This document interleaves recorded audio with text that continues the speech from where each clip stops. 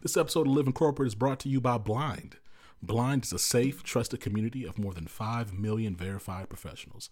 Head over to teamblind.com to get the latest insights into salaries, company reviews, and interview experiences at thousands of companies worldwide.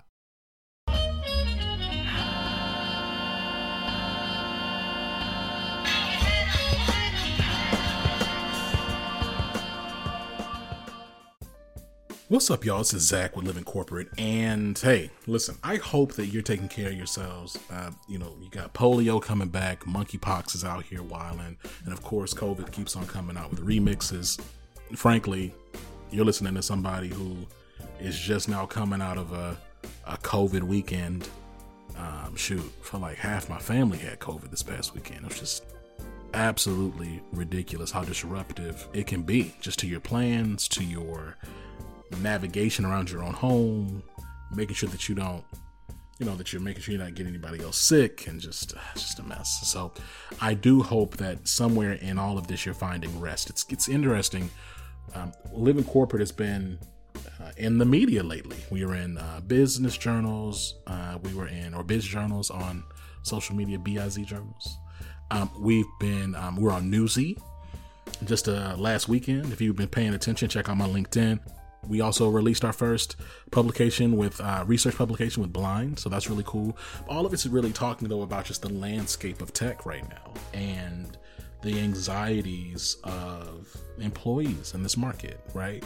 And frankly, the concern around your job security, right? Like, I still contend that job security is a myth, because ultimately people can decide whether you stay or go and come up with any reason they want, right? They typically, what folks do is they make a decision, they come up with a justification for it afterwards.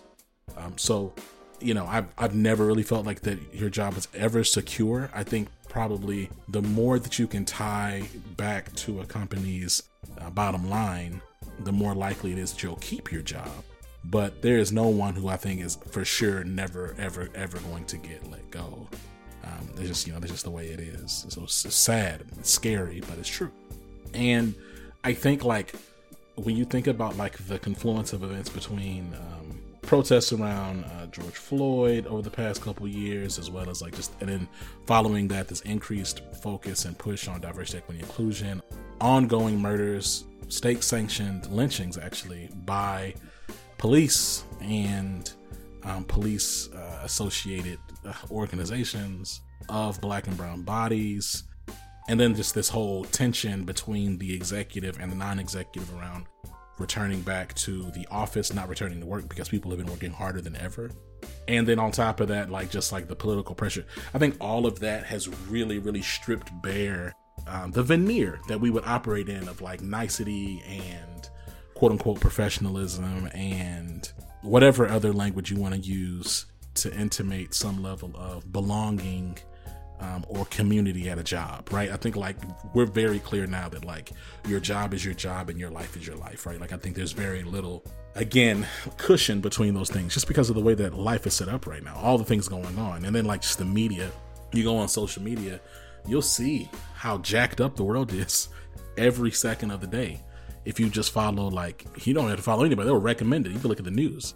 So all that being said, even as organizations continue to go through these contractions and adjustment and really right sizing from their overinvestment in really bloated markets, employee experience matters, right? The experience of the employees that you decide to not fire is really important.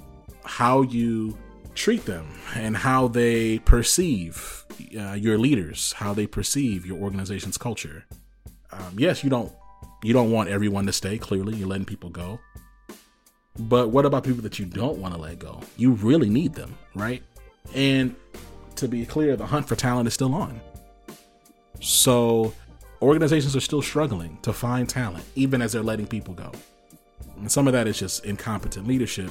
But some of it is also we're deciding to really hone in on what we're good at. We're not taking new ventures right now. We're going to focus just on what we're really strong at. Okay, that means you're still going to need talent in those spaces to continue to drive your market share and be competitive. And that being said, I'm really excited about the interview that we had today with Seema Bhansali. Seema Bhansali is the Vice President of Employee Experience and Inclusion at Henry Schein. And I just really appreciated the frank discussion we were able to have, and the ability for us being myself and Seema, to just put down all the corporate stuff. I think for those who may be listening to Living Corporate for the first time, one, there aren't many other podcasts that center and amplify Black and brown experience in the workplace every single day, every single week, week in and week out across the year. But I still contend that if you were to really look at who we're able to bring on this podcast and on our shows to speak on the record about the reality of lived experience, we are one of one, right? And I'm really proud of that. I'm really thankful to our team, and I'm excited about this conversation you're going to hear. Shout out again to Seema, and I'm not even gonna drag it on too long, because I really want to make sure y'all get into this. Before we get into it, though, we're gonna tap in with Tristan. So I'll see you in a minute.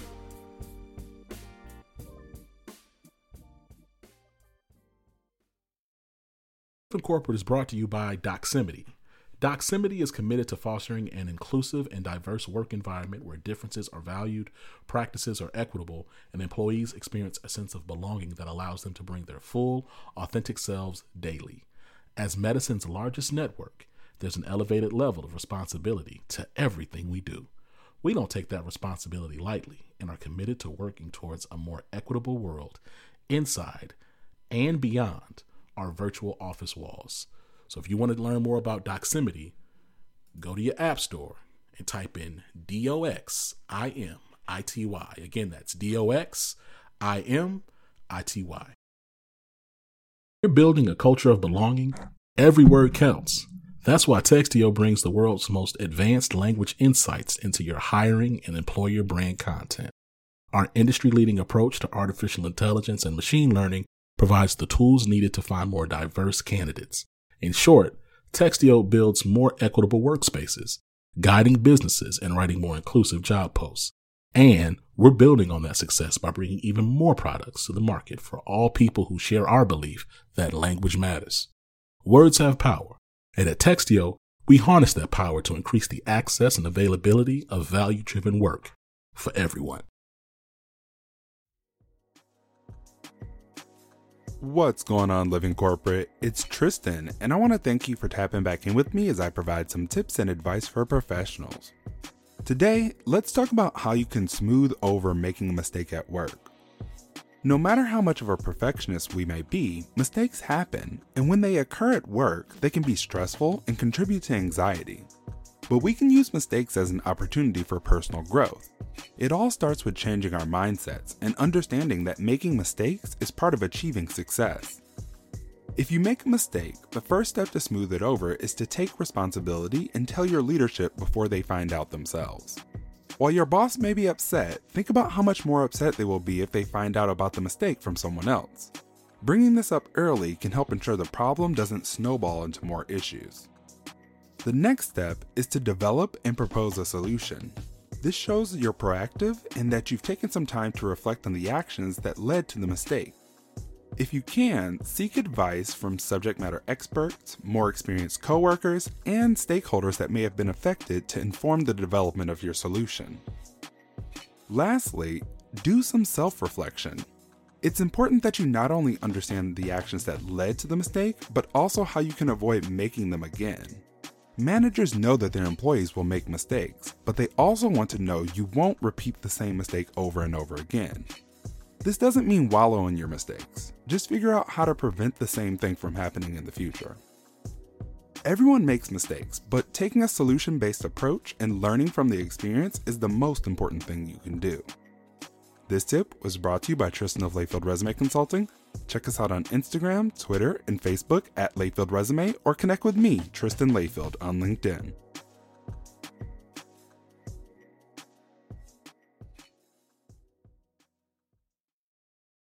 This episode of Living Corporate is brought to you by Blind. Blind is a trusted community of more than 5 million verified professionals. On Blind, professionals connect and have honest discussions about salaries and what it's really like to work at or interview with a company. You can also join your private company channel to have a candid and safe conversation with your coworkers about what's really going on. And because it's anonymous, you can be honest and trust what you read. Check out teamblind.com to get the latest insights and the answers to your workplace questions. It's brought to you by Doximity. Over 90% of graduating medical students join Doximity to use our tools before earning their doctoral degree. As medicine's largest network, there's an elevated level of responsibility to everything we do. We don't take that responsibility lightly and are committed to working towards a more equitable world inside and beyond our virtual office walls. If you want to learn more about Doximity, make sure you go to your app store, type in DOXIMITY. That's DOXIMITY.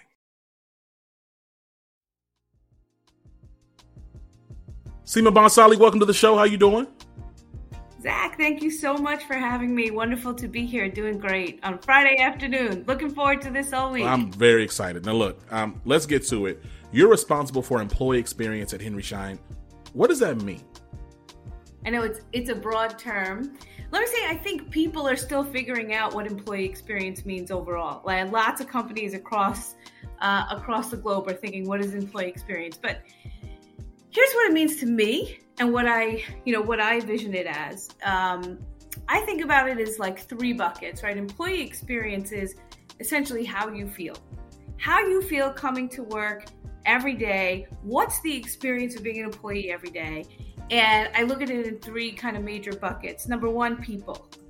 People. Do I feel like I belong? Am I a part of my team? Am I valued by my team? Am I connecting with the people around me in the organization?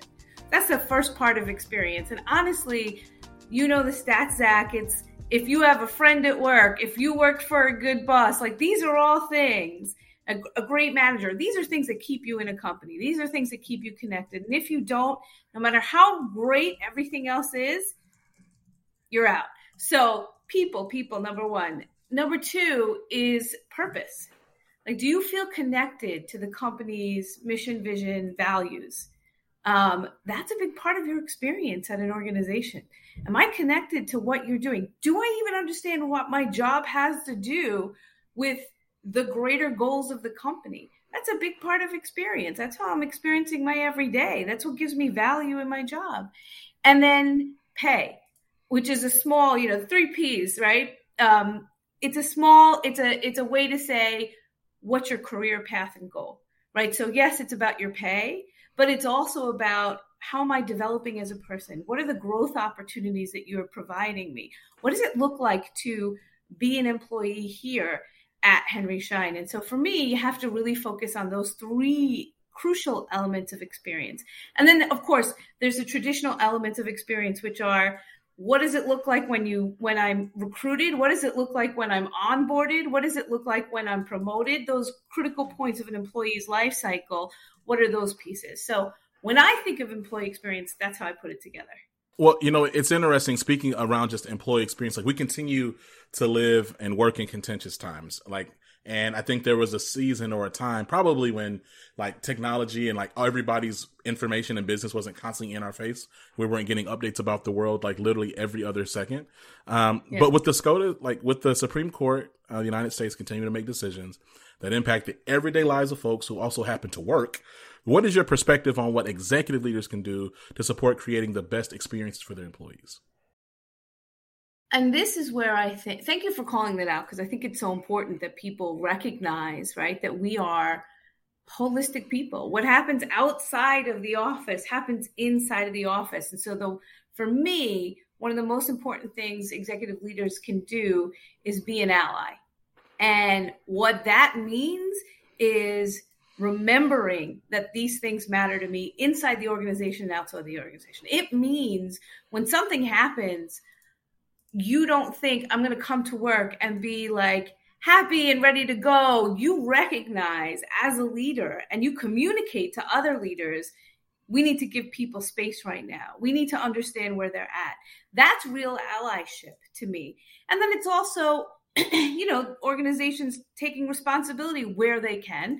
Obviously, they can't overturn Supreme Court decisions. That's not their lane, but they have lanes. They most definitely have lanes. And it's about thinking about, those lanes. How do I as an organization support my team members who I know are going through these things? It's just important to recognize. I think traditionally it was, you leave that stuff behind, but those days are well gone. It's interesting, like to your point around being an ally, like my biggest thing, I'm coming from, I'm Black. So I'm coming from spaces that are on the margins. So like, I've never been a senior executive before. And so like the biggest thing that like pisses me off, Seema, is like when things happen and we have like these circle chats and like, I don't know, like executives be like, I stand with you, or I see you, or what do they be saying? I'm holding space for you, whatever they be saying, you know what I'm saying? Bunch of nonsense. Because it's not real. It's not real. Like what it would be great is if it's like, hey, I'm an executive. I have all this authority and power and influence. So here's these policies that we're going to roll out, or like, here's this like amicus brief we're going to sign, or hey, we used to donate to like these Republican PACs, super PACs and stuff. We're not going to do that anymore. Like tangible things, you know what I mean? Like things that actually put some skin in the game, that like actually involve some level of effort, of extending yourself. You know what I mean? Yeah. Well, I think there's two commitments that we need to make here. I love what you're talking about financially, because one of the things that drew me into this company was their sort of longstanding commitment to health equity and to underrepresented groups, and physicians and dentists like in underrepresented groups, building them up, donating to them, being a partner with them, trying to get more underrepresented communities into the healthcare pipeline, like for 25 plus years, right? Before, like people say, way back before it was cool, because that was at the heart of our leadership's kind of commitment. So, put your money where your mouth is. Budget matters, right? If you've got a DEI program, is it budgeted? Or do you have one person just doing a million things and there's no resource? Is it, you have employee resource groups. Do they have a budget? All of those things matter. So put your money where your mouth is one. And then I think provide the wellness tools. Like, don't just come to me and say, I'm going to hold the circle, because you don't know any more than I know. If I know more than you know, what are you going to do with me? Like, bring me an expert who's going to be able to help me.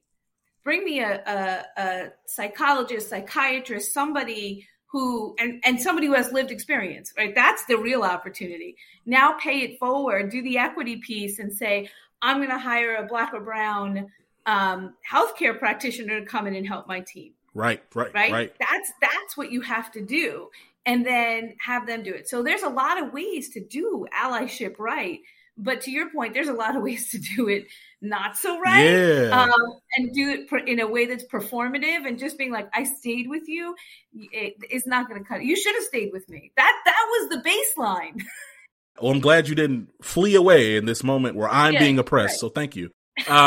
So it's interesting though, like kind of to that point, like we're in this space also where like, I don't know, like it's odd to me, right? Like we're in this space where corporate interests corporate powers continue to grow, governmental entities continue to grow in power, very lopsided ways, and like the individual like continues to be outsized by that, and at the same time, there's like this ever increasing expectation for accountability and transparency. So like, it's like, it honestly, it feels like we're about to come to some type of head, and I don't know what that, looks like, but it doesn't feel sustainable. But my point is that when we talk about accountability and transparency, data continues to be the thing, right? So like, you may know that we had Michael C. Bush, who's the CEO of Great Place to Work, on Living Corporate, and we dug into, this was like a little while ago, but make sure y'all check it out though. It's a great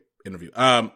And we dug into the role of data in the DEI office, and frankly, just the role of data in the realm of employee experience. And so, but from JP Morgan to Amazon and others, we've continued to see C-suite leaders resist organizational audits through the lens of equity and inclusion. And so I'm curious to get your perspective, especially with your one of your core responsibilities being employee experience. Do you think this resistance is a simple case of folks just not wanting to be held accountable or risk legal exposure? or is there something else there as to why we don't want these audits? Yeah, I mean, I think risk is definitely top of mind. I think there's some legal exposure issues with it that there's a fear of. But I think there's other risk, which is, what will our employees feel and say? I mean, what are they going to think? If we do this audit and it turns out, as we suspect it will, because why else is there fear? Why else would you ever have fear or have risk if you think it's not going to turn out in a way that's positive, right? You always have it when there's a fear that it's not going to turn out the way you want. What will our team members say? And then I think there's a corollary problem, which is, we do this audit, we find out that there's these issues, and I think at the heart of it is, we don't know what the solutions are. Mm-hmm. I am going to get all these problems back, and then I am not going to know how to solve for them. So if you do this, and if you just keep your eyes covered and you say, all right, I don't, no, it seems okay to me, right? Then you can kind of walk back and not say, oh, I didn't solve for the problem. But when you see it and it's in your face, then it's really hard to walk away from it and say, well, I had no solutions. Because sometimes those solutions, that people don't want to do it. Sometimes they're just afraid of what the solutions might look like. And I think personally that's a part of it. The afraid of what the solutions might look like, that resonates with me, because I think there's so many critiques, or white men mostly telling on themselves on social media of well, what does this mean for me? And I might, what if I don't get my promotion, or what if I lose my job, or whatever the case is. But there's this fear, right? Frankly, this scarcity mindset of okay, well, there's only so much pie to go around. What's going to happen? And I remember, I actually interviewed, I spoke with Yvonne Hutchinson, who's the CEO of Ready Sets, DEI consulting firm. And she was the reality is that once we do some of these audits, we're going to see that some of you shouldn't be in the position that you're in. And part of that accountability may look like you not having that position anymore. And yeah, that's a consequence of decades and centuries of inequity broadly in this country, as well as just organizational inequity and disparate impact to marginalized employees at your company specifically, right? And so I do think that that's something that folks have to grapple with. What I'm curious about is what does it look like to build up folks' muscle so that they're actually able to just deal with that? Because I think we have a really low stamina when it comes to dealing with discomfort mm-hmm. or newness and solutioning mm-hmm. around this space. What have you seen from an executive coaching perspective, just to kind of help build up mainly white leaders' ability to not be so fragile? Yeah, I mean, we'll just call it out for what it is. Yeah, right. That's what it is. I would say there's a couple of things that really you can do that we've done. I think has worked really well. Number one, hit them with the data. We report we report our data. We report it publicly through our ESG report. We report it to our management committee on almost a quarterly basis. We report it to our board. We're constantly reporting our demographic data. So the more you get used to seeing the inequity, the more you get used to understanding that it exists and your mind can wrap itself around that, the easier it is to start to build up an understanding of, we have to continue to do something. This isn't just talk, look at our data. So number one, I think the data is critical. I also think hearing stories from team members is really important. We do a lot of qualitative data, and that's roundtables, surveys from our employee resource groups, who are terrific. I can't say enough about how wonderful they are. We get a lot of data, qualitative data back. And when leadership hears that, and they hear people and see people that they care about, that are important to them, talk about their stories. And our CEO, often tells a story about how he didn't understand any of unconscious bias until he got to a roundtable with women, and there was some breakdowns. I mean, some women really broke down and started, kind of telling him where it was, and he was so deeply impacted by it. So when you hear it from people who have been impacted, that makes a huge difference. It humanizes it. When we talk about equity intellectually, it feels like a very far away concept and there's right and wrong. When you hear it from a person that you've known and care about, that makes a huge difference. Just makes a difference. It's interesting because you're right. Like, there's this huge gap between, like, I believe, like, when we talk about experience and like equity and use these terms, almost like there's like this really high theoretical space where we just talk and we say a lot of words, string together a lot of really like liberal buzzwords that sound really nice and like, frankly, are very attractive and make you sound very smart. But then like, and then there's like this huge chasm though between that theoretical language and intellectual language, which is great, and the actual personas and people that are going through the everyday ins and outs of work, which is, and it's much less sexy and frankly a lot less, much more nuanced and much more complex than maybe like these like 4 or 5 word sentences that you've strung together back to back to back. And I think that for me, what excites me is like, as I see the pushes to really get granular, right? So this is awesome. Let me ask you this.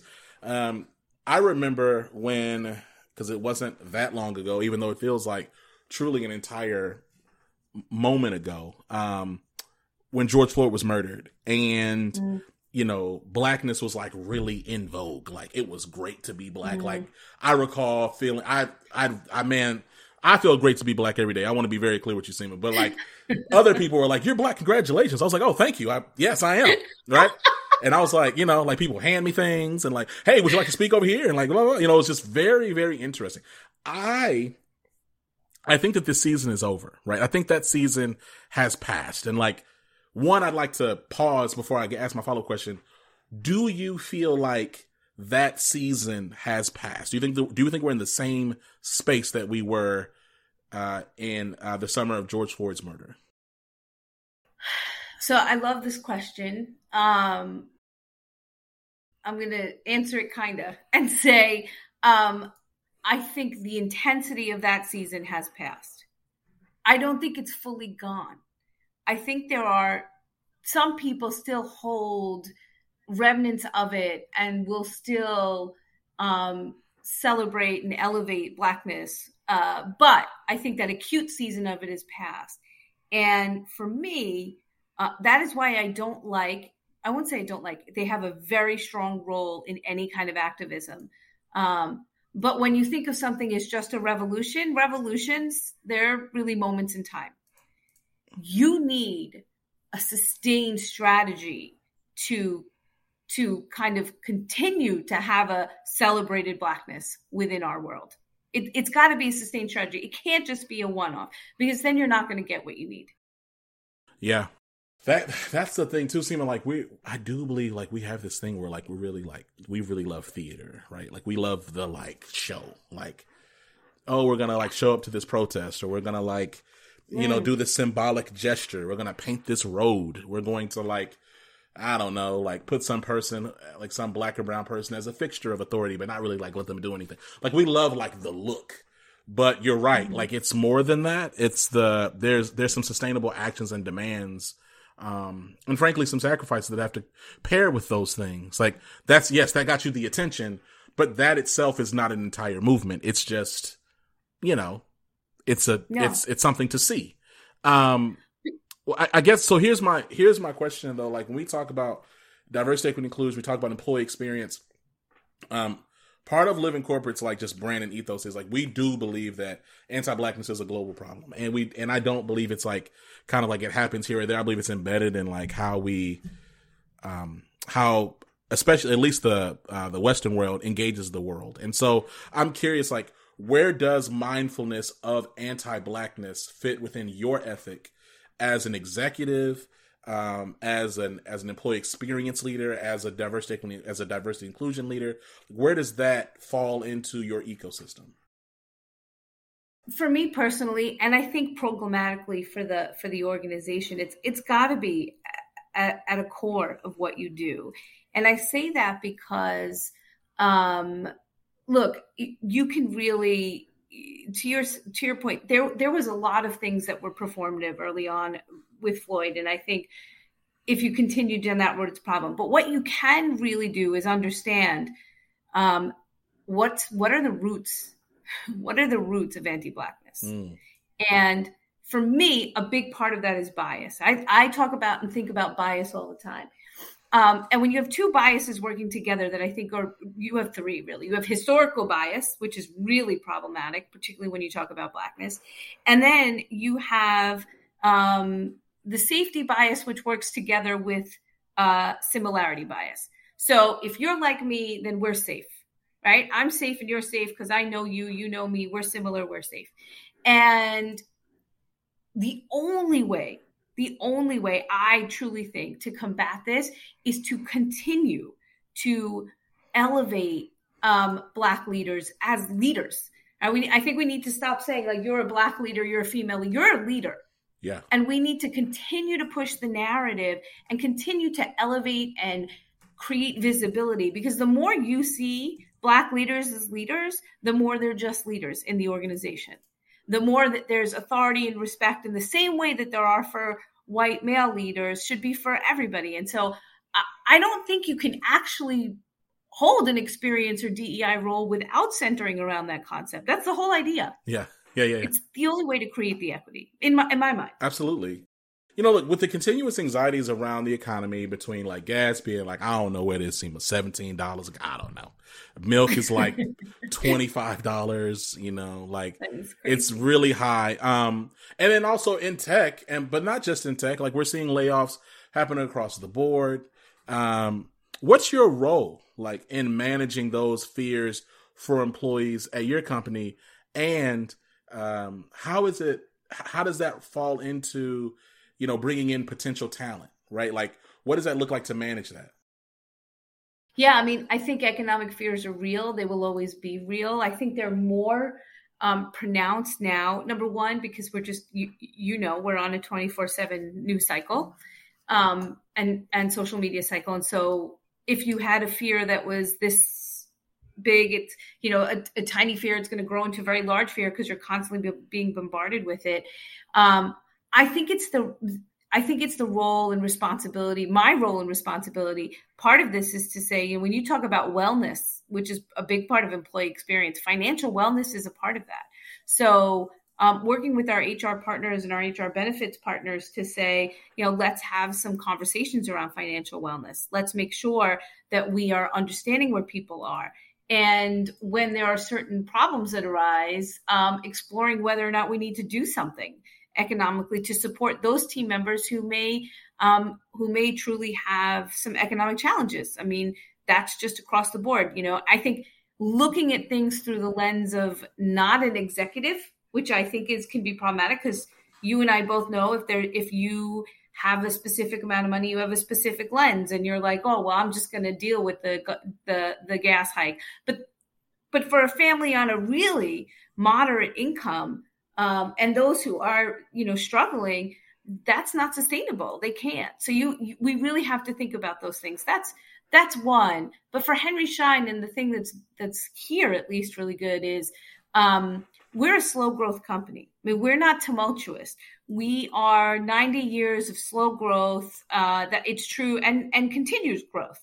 And we always revolutionize ourselves in any economy. We've done it a few times of just kind of reinventing who we are. And so one of the things that I think even investors like about us is that we're a very stable company, but we also, and I encourage employees to think about this, future employees that are with us now or with anyone, what does your ESG look like? Your environmental, sustainable, social and governance, what does that look like? Because if you have good policies and practices in place there, the company is not going to fall prey to something like an Enron or something else. And the company has good practices that are there to keep stability. So it is communicating those values. It is about thinking about what employees need. It's a whole, for me, that's the entire kind of game in making sure that people's fears around the economy remain stable. There are some things we're not going to be able to do. Right? I'm not going to be able to lower the gas prices. I wish I could, but I can be really cognizant around that. 100%. Man, I'm gonna tell you, I'm like, it's not even on script, yo. This is a fire conversation. I appreciate this. You're a great guest too. But let's talk a little bit more about Henry Schein. You talk about slow growth, continuous growth. Been around for 90 years. That's crazy. My grandpa's not even 90 years old. Congratulations to y'all. You've been in this role for about 5 months. By the time this drops, it'll probably be like 6 months because we got a little bit of delay. We record a lot of content over here, see me. We're a whole network over here. You know what I'm saying? Anyway, what are you excited about when it comes to just like your role and achieving, and why, frankly, should Black and brown folks want to come work there? Yeah, both great questions. So this particular role around employee experience I've had for, to your point, 5 months, hopefully 6 months by the time this drops. But prior to that, I started my work in D&I when I joined the company in 2017. And even before that, I worked for a member of the United States Congress for 14 years. And a lot of my work focused around Black and brown communities, particularly around immigrant communities. And so it for me has been a lifelong kind of passion. And what I learned in government, and the congressman I worked for used to say, he used to have a bracelet, a white bracelet, I can still picture it, that had the word one on it. And he would tell us, we are not going to change the world, but we may change the world for one person. And I lived that. I really lived that there. Like a genuine, honest, no bullshit. Can I curse? Yeah, come on. Drop an F-bomb or two, too. It makes it spicy. Yeah. In a no bullshit way. I really took that to heart. Love it. And then when I came to corporate, I thought, am I going to be able to do that here? There was a real jump for me, Zach. And I was like, am I going to be able to be that person here? And when I got this role and when I moved into employee experience, I thought, that's my goal. If I can change the experience for one person waking up every day and going, I want to be here now. I enjoy my week. I'm not living for Friday afternoon. I'm not scared of Monday morning. Then that's what I want to accomplish. An environment where people feel that is so key to me. We live so much of our lives at work. It shouldn't suck. It really just shouldn't suck. It should not suck, straight up, man. That's gonna be one of the big quotes, probably like the stinger we have for this show. Because we do live quite a bit of our lives at work. And you know what's crazy? And like, this is not a conversation about necessarily return to the office. But there's a lot of studies out there around how like remote work has been so great for historically marginalized employees. It's just like, we just have to deal with all the nonsense like right in front of our faces all the time. You know what I'm saying? Yeah. Like, no, I don't want to see like your 17 pictures of like your Shih Tzu. I don't care. I don't. I don't want to eat your casserole at the company potluck. I see cat prints on it. No, thank you. I'm good, right? But at the same time, like, even if you're remote, if your job sucks, yo, it still sucks. And like, you know what I mean? And then it's like, dang, it sucks. And you at home, like you can't even escape. So 100% received there. Now look, last question for you.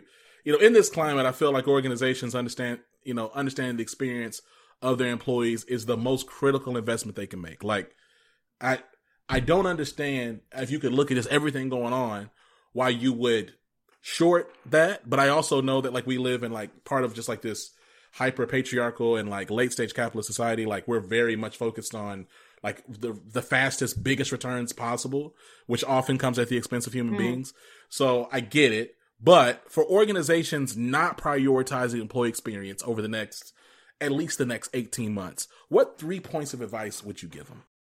I mean, for those organizations, first of all, watch out, because I don't know what you're thinking. But number one, I would say if you don't think it's a problem, you should survey your team.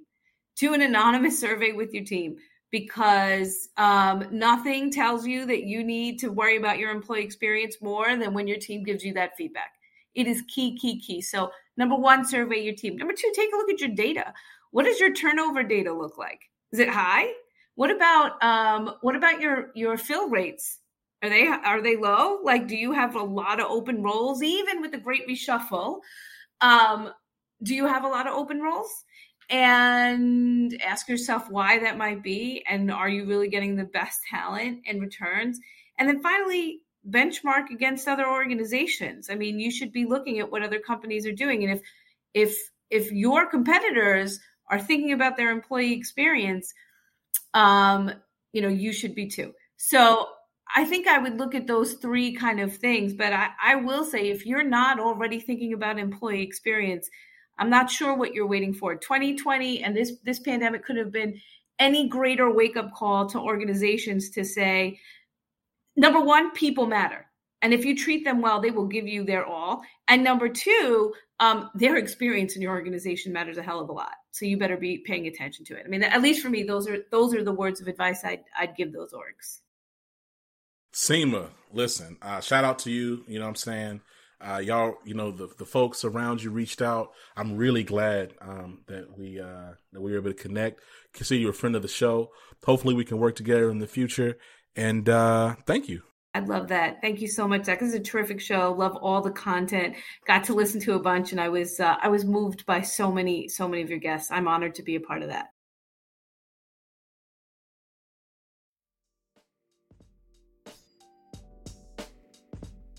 And we're back. Yo, Seema, thank you so much for being on the show. Shout out Henry Schein. Shout out to the whole team reaching out, asking to be on our show. And listen, y'all, executives, if you don't understand that your employee experience matters, keep on doing what you're doing. You're going to mess around and not have any employees, all right? You know, you're going to have a bunch of people that you've been wanting to let go, but you don't have an effective performance management process, so they just around. Okay. Or you got to pay out some, you know, nice big old exit package or separation package because you're averse to litigious risk. So you want to, you know, so that costs you, is my point. It's going to cost you. It's going to cost you some way or another if you're not treating your talent as if your talent is what you need. Okay. Employee experience is critical in this moment. It's not something fluffy. Something additive, something decorative, something tertiary to your business needs. Employee experience is critical to your immediate, midterm, and long-term sustainability as an organization.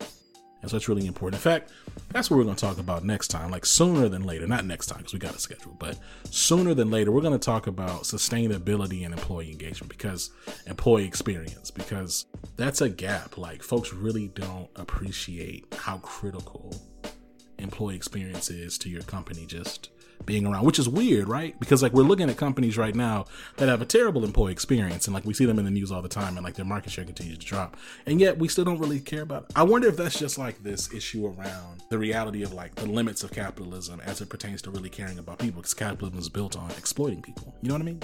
I don't know. I'm over here having a conversation with y'all as if y'all in this thing with me, but we'll talk about it another time. These are the things that go on in my mind though, as I just think about like the world in which we engage, right? Even if you don't care about black and brown people, let's say you're a white supremacist. Let's just, for the sake of, it's like, yo, you got to do something. Like you still got to do something if you want to get the most out of, just to make money, you got to have decent employee experience, right? Anyway, all right, y'all. Enough of my out loud ramblings. This has been Zach. We'll catch y'all next time. Make sure y'all tell folks about Living Corporate.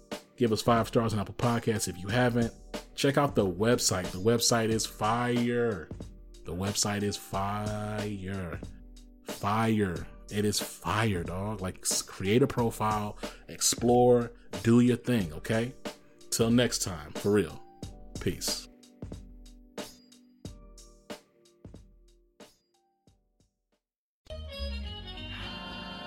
Living Corporate is a podcast by Living Corporate LLC.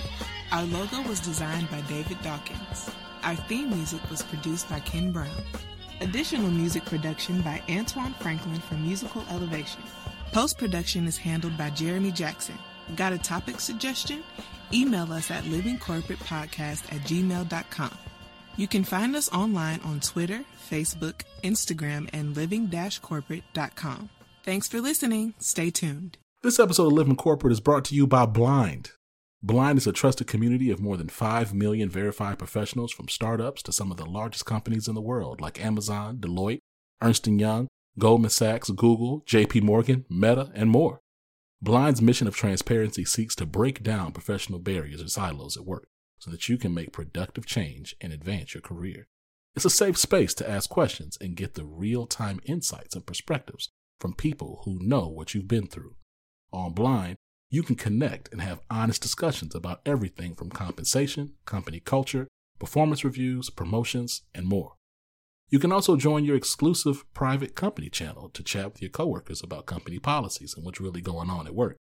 And because it's anonymous, you can be honest and trust what you read on Blind. Download and install Blind from the App Store or visit teamblind.com to get access to the latest salary, company reviews, and interview experiences thousands of companies worldwide.